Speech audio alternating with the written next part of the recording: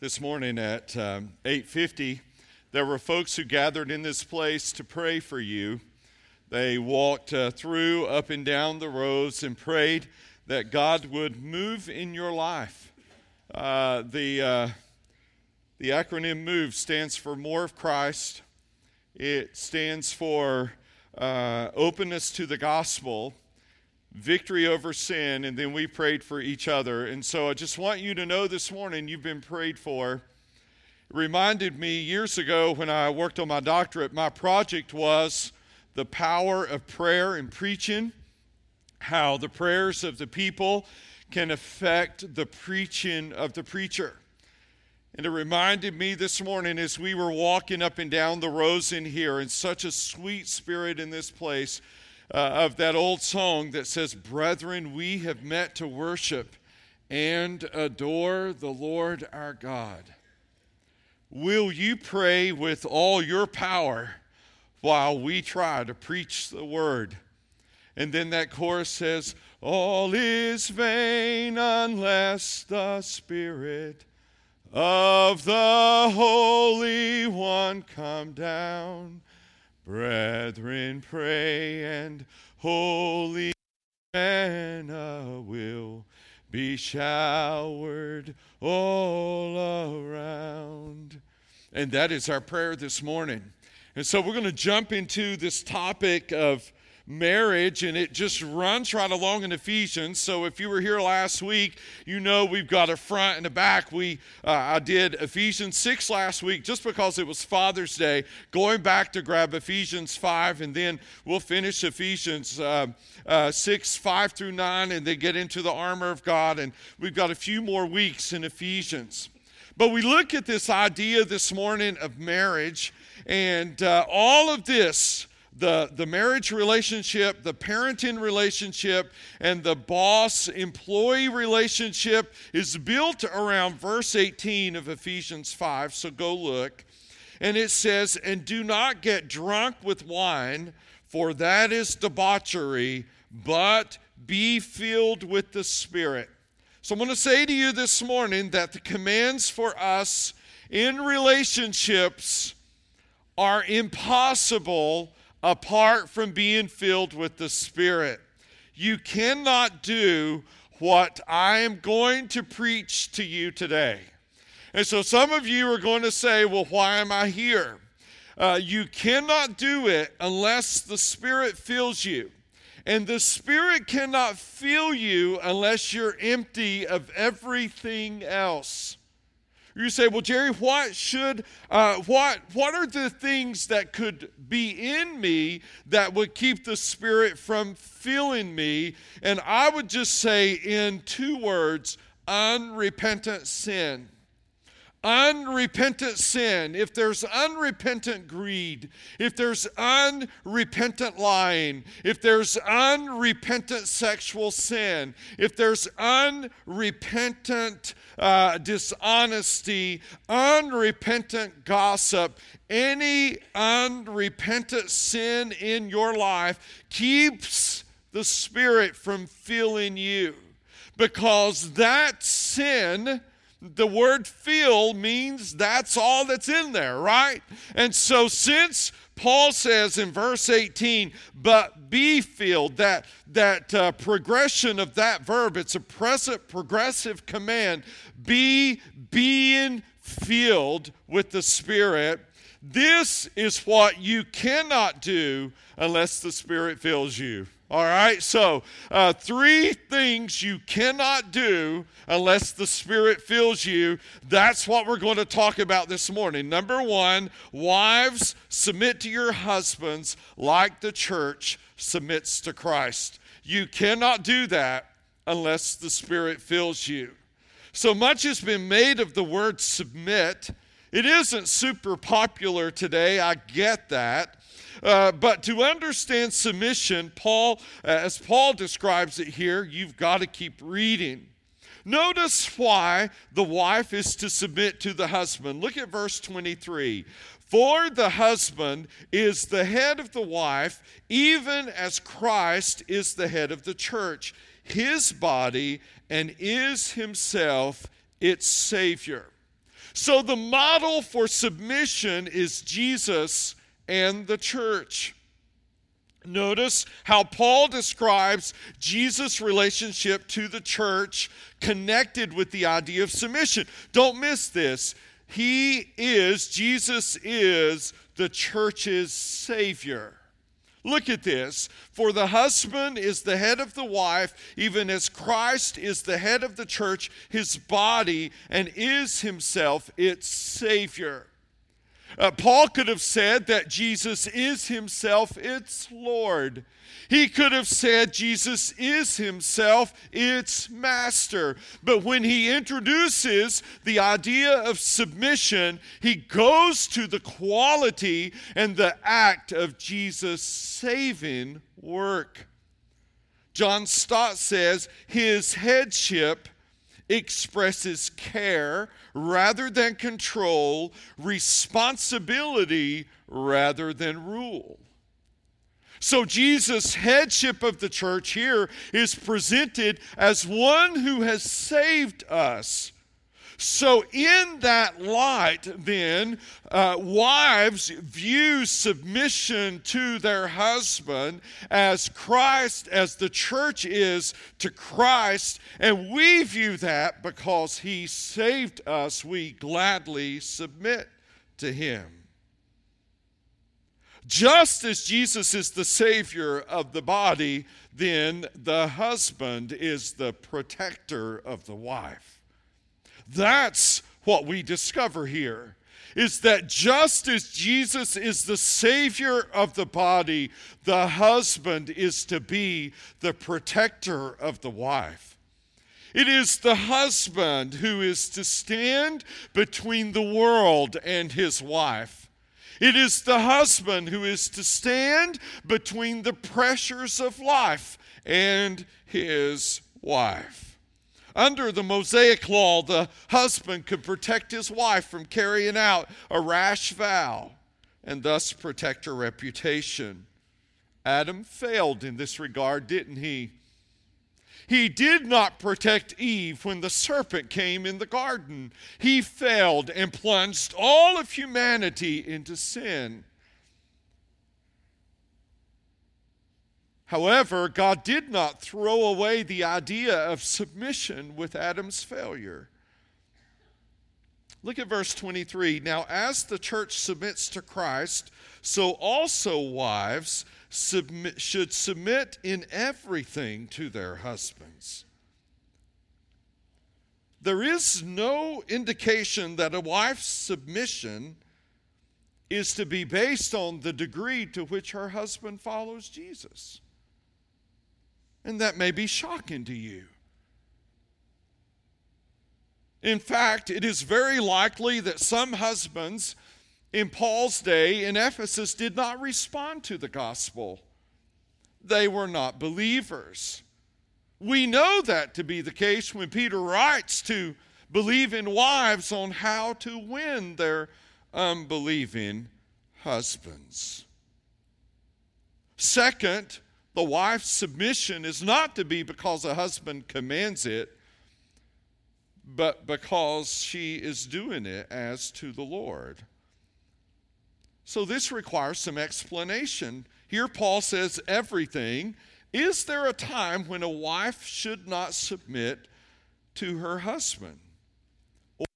Look at all three of these relationships: a child to his or her parents, a boss to his or her employee. Yes, there will be those times. Wives should never submit to anything that violates God's law. Never submit to anything that violates God's law. This includes physical, verbal, or sexual abuse. There is absolutely no place for a domineering husband who speaks down to his wife, who verbally assaults her day in and day out, who demeans her in front of others. There is never a time when a man is to put his hands on his wife except in a caring way.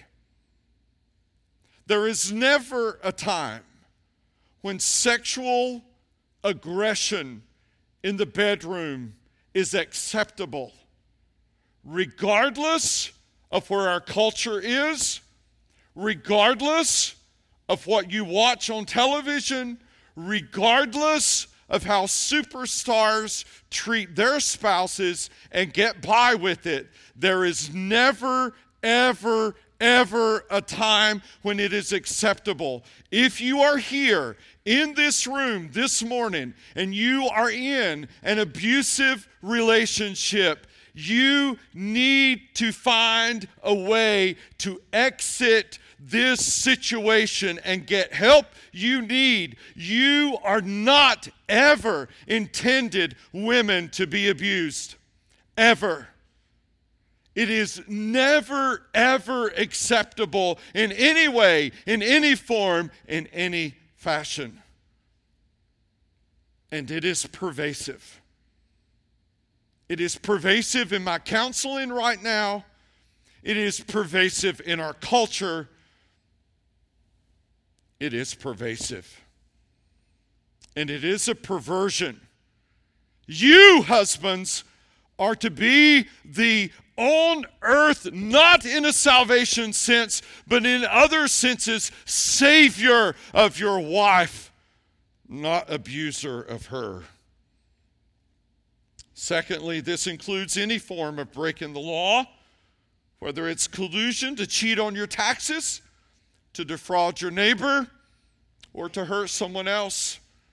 There is never to be anything that violates God's law that you as a wife say yes to. Submission is practically hard, I think, in two cases. A wife whose personality is naturally dominant, and a wife whose husband's behavior or demeanor makes it difficult to submit. So how do you do it? Because some of you are there. 1 Peter 3, 1 and 2. Likewise, wives, be subject to your own husbands, so that even if some do not obey the word, they may be won without a word. What about that? They may not obey the word, but they will be won without a word by the conduct of their wives when they see your respectful and pure conduct. What is the second impossible thing for us to do unless the Spirit fills us? Husbands, love your wives like Christ loved the church. Someone has noted there are 41 words for wives and 116 for husbands. That should tell us something, men. Husbands, love your wives as Christ loved the church and gave himself up for her, that he might sanctify her, having cleansed her by the washing of water with the word, so that he might present the church to himself in splendor, without spot or wrinkle or any such thing, that she might be holy and without blemish. Just as the wife is to submit to her husband regardless, except in conditions that break God's law, the husband is to love his wife regardless. This refers to love irrespective of merit, even to the undeserving and unloving. Its intent is to seek the highest good in the one loved.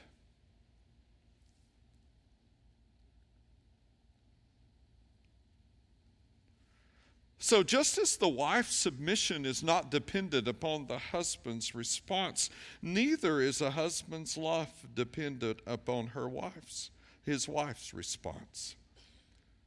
The command for husbands to love their wives is unique. It isn't found in the Old Testament. It's interesting. It isn't found in the literature of the rabbis, or it isn't in the household codes of the Greeks or the Romans. This was a revolutionary idea, clearly a Christian one. In order to get at the love husbands are to have for their wives, we must and get to look into the love Jesus has for the church. And you might not have ever thought of this. I had not until I was preparing. This is the only time in the Bible, in the New Testament, that Jesus' love for the church is mentioned. Isn't that interesting? So it's in connection with the husband's love for his wife is Jesus' love for his church. So what does it look like? Here it is. And gave himself up for her. And gave himself up for her. It means to give oneself over to hand oneself over. Please hear this. Christ loved the church, that's you and me, not because we were lovable, but in order to make us lovable. We've got to get that. Christ loved the church not because we are lovable. He didn't pick out lovable people. He picked out people he chose to make lovable. Why? That he might sanctify her, to be set aside for God's service. So Jesus loves us in order to set us apart, to make us different than. Having cleansed her. It is the moral cleansing. We sang about it this morning. What can wash away my sin? Nothing but the blood of Jesus.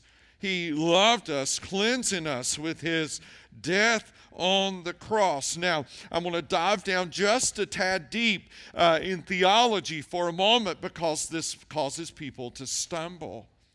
Some of you are saying, if Jesus has already cleansed me by the washing of water with his blood, then why is it that this week I sinned? If I am morally clean already, why do I still struggle with sin? So the word sanctify means to set apart. That's literally what it means. It's not a really fancy term. It's a simple term that means to set apart. Wanda came into the office recently. Wanda works in our offices, and she had a box of lead pencils in her hand.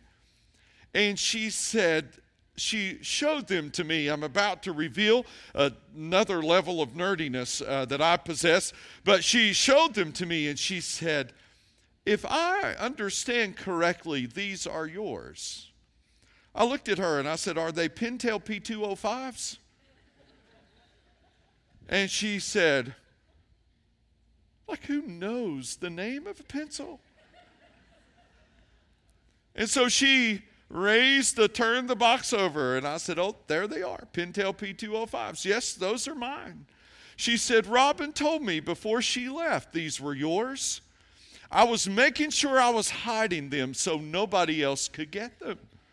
And so Wanda got a raise. Just kidding, don't have that power. But at any rate, she sanctified them. That's what the word means. She just set them apart from me. Sanctification is that when you, whatever age it was, came to Christ, God set you apart for him. He said, oh, she's mine. He's mine. He set you apart. That's called positional sanctification. Happens the moment, just like that. The moment you're saved, you're positionally set apart. From the rest of your life, you operate from that position. I am a set apart follower of Jesus. That's your position. All right. But then the rest of your Christian life, you work it out. That's progressive sanctification. That is today and tomorrow and the next, living for the Lord by the washing of water with the word.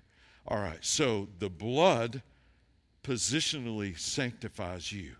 The washing of water with the word progressively sanctifies you.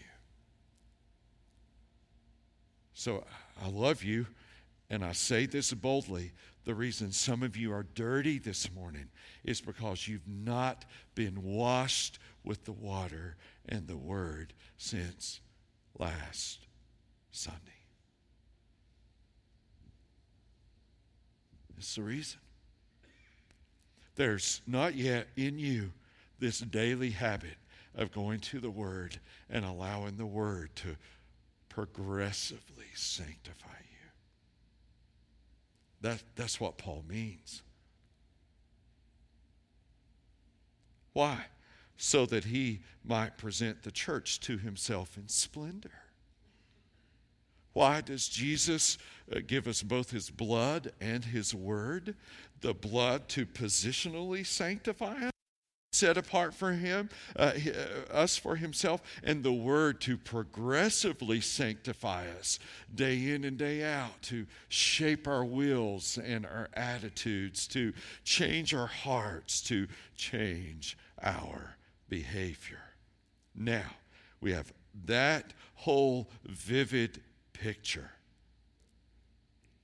If you want a corollary of this image of God being the groom and Israel being the bride, it's graphic. I'll warn you, go to Ezekiel 16. As a matter of fact, let me just go there for a moment to Ezekiel 16.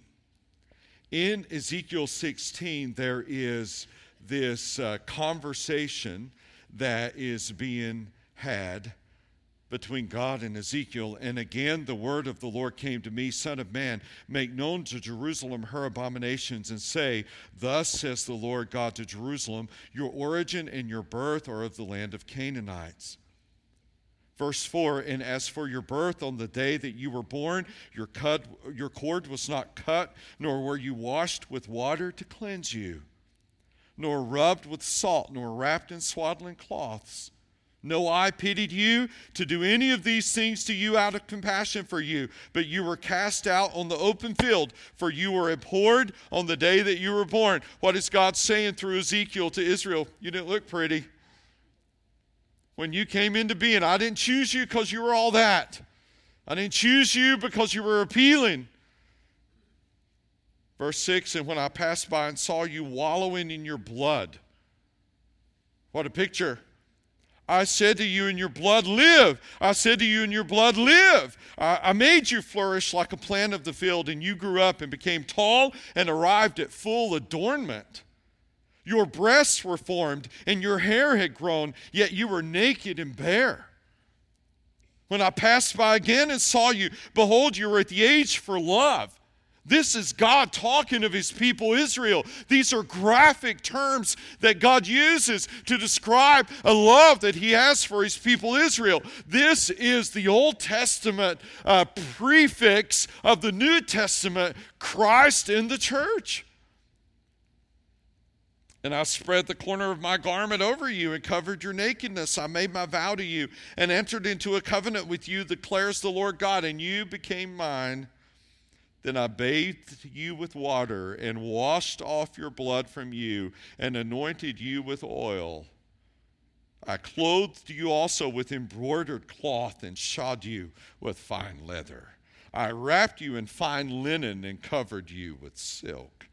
And I adorned you with ornaments and put bracelets on your wrists and a chain on your neck. And I put a ring on your nose and earrings in your ears and a beautiful crown on your head. You can just read on and on of what God did for Israel, which is what Christ did for us when he died for us. And he washed us, he cleaned us.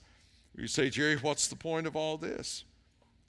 The way that Jesus loved the church to positionally sanctify her and to progressively sanctify her through the ongoing washing of the water with the word is the way husbands, you and I are to love our wives. We say, what does that look like? Let me give you just a couple indicators. All right, so this isn't easy for us. There are 116 words for us, right? So 2/3 of the sermon's for the husbands, 1/3 for wives. Wives, you can sit back and relax now. This is all to the men in your life. What is it? What does it mean?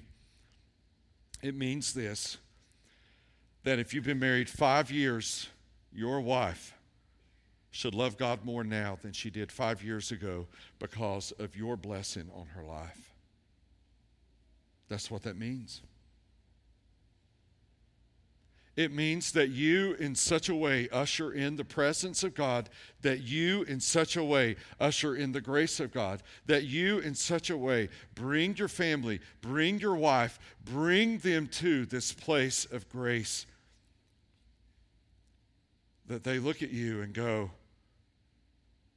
thank you. That's what it means. I would go so far as to say this, husbands, that the look, the expression on your wife's face is your responsibility. That you ought to be able to look her in the eyes, and what you see there is your first and primary mission field.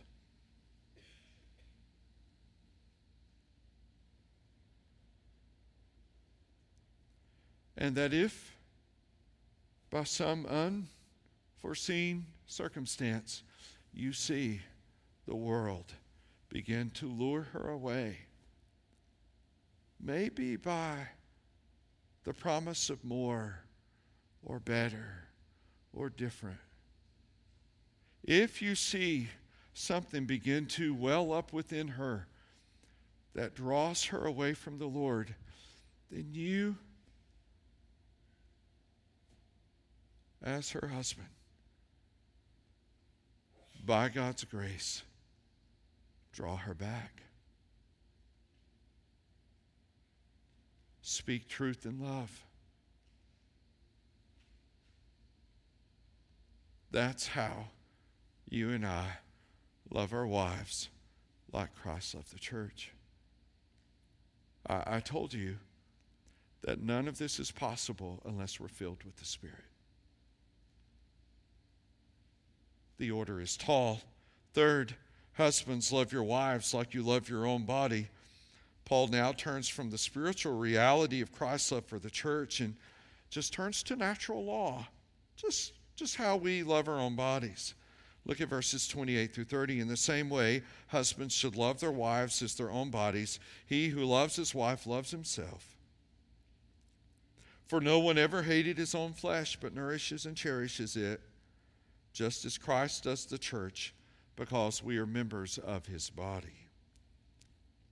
So let's define a couple of words. To nourish is to meet physical, psychological, and spiritual needs. That's what that word means.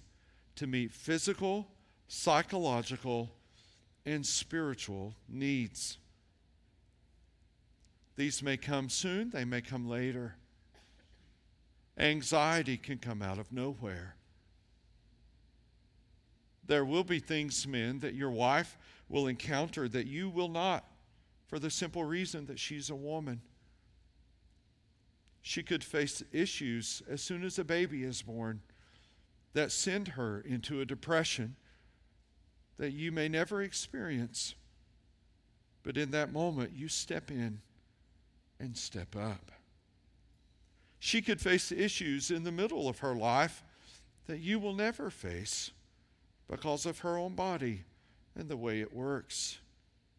When she does, you step in and you step up. If our church is any indication, cancer is more dominant among women than men. If it just happens, I don't know the stats on this, it just is. That means more than likely, there are more men in this room who will have to step up in a cancer diagnosis than there are women. And so you do. To cherish is to keep warm. It means to cherish with tender care. The word tender. Stu Weber wrote a book years ago, I read then, Tender Warrior. As men, we are called to be strong. The feminization of men in America is a sad thing. We are called to be strong, but we are called to be tender.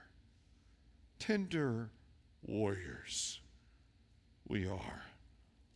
Therefore, verse 31, a man shall leave his father and mother and hold fast to his wife, and the two shall become one flesh. I would see in the marriage a mirroring of what happens in the church. Immediately when you come to Christ, you're in. You are positionally sanctified. Immediately when you get married, you're one flesh. But also, you'll see the word become. When you come to faith in Christ, you become more like Him over time. And when you get married, you become one flesh more and more and more over time. It doesn't happen right then, does it? No, it doesn't. I sat with a couple this week. Week 1 of premarital counseling. You know, smiles are everywhere. Joy abounds. Love flows. Reasons they want to get married could fill the whole hour session.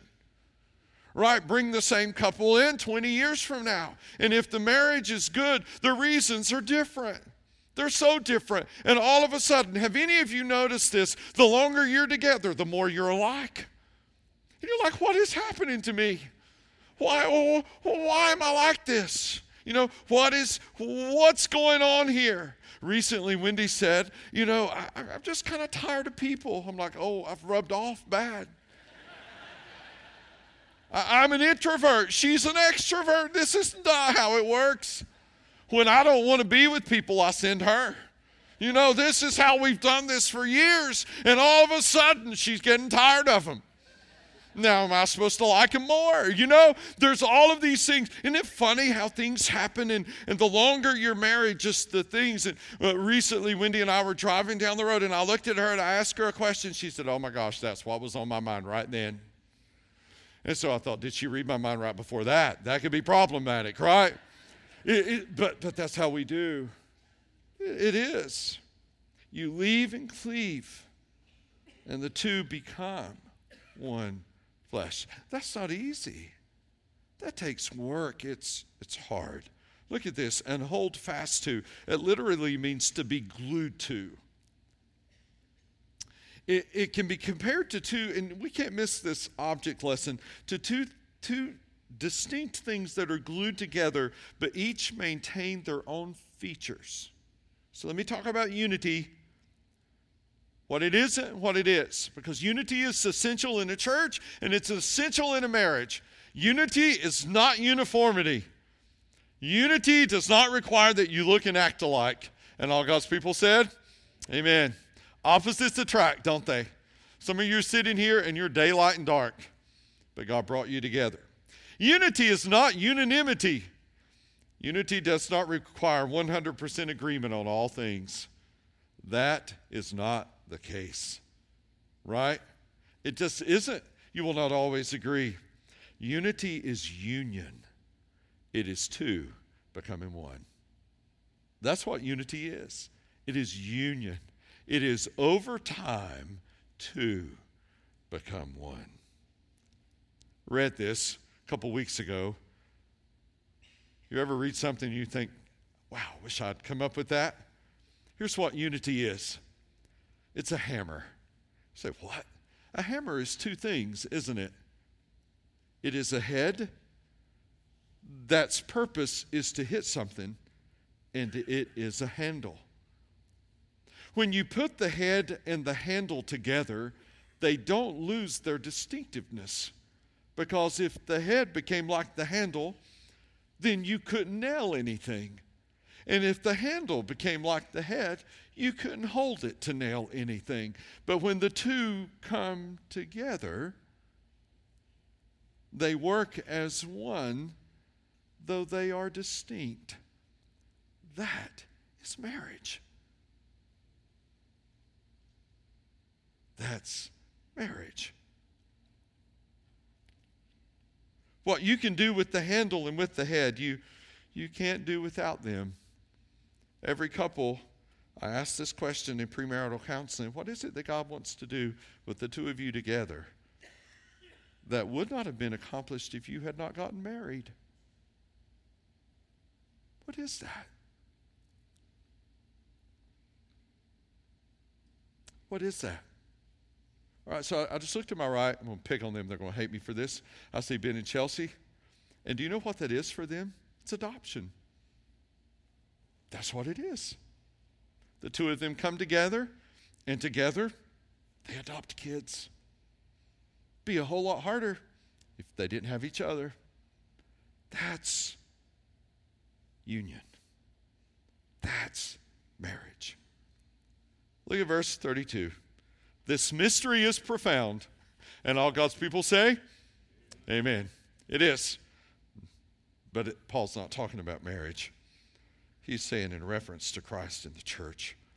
However, let each one of you love his wife as himself, and let the wife see that she respects her husband. You can preach a whole sermon on that one verse. No time for that. Here's what I find amazing here, and it really is good, is that if you look at good marriages, so what are good marriages? They're not perfect at all. So get that out of your mind. They're loving. He loves, she respects. He leads, she submits. That's what good marriages are. They're consistent over time. If you look at those good marriages, and I've found through the years that people long for that, young couples long to be around those couples who are doing that, have a vibrant, loving, exciting marriage. If you look at them, you will get an earthly glimpse of the relationship between Christ and the church. The mystery that Paul talks about is this unbelievable love relationship between Christ and the church. And what he says here, that when a husband loves his wife and a wife respects her husband, you kind of get behind the mystery of the church. You say, well, how important is that? A church, then, will not be stronger than its marriages. A church will not be known for what a church is if the marriages in that church don't somehow take the eyes off and pull the curtain back to the mystery of Christ in the church.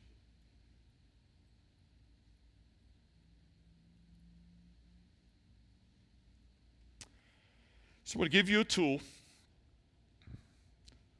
that we got at a marriage one-night event here last year. You can grab this as you go. 4 questions for you to have a check-in every week with your husband, with your wife. The 4 questions, you'll be able to grab the card. How did I feel loved? How did you feel loved last week? Is there anything I need to apologize for? How can I be a better spouse? How can I pray for you? A weekly check-in for you to have, for you to use. Let's pray.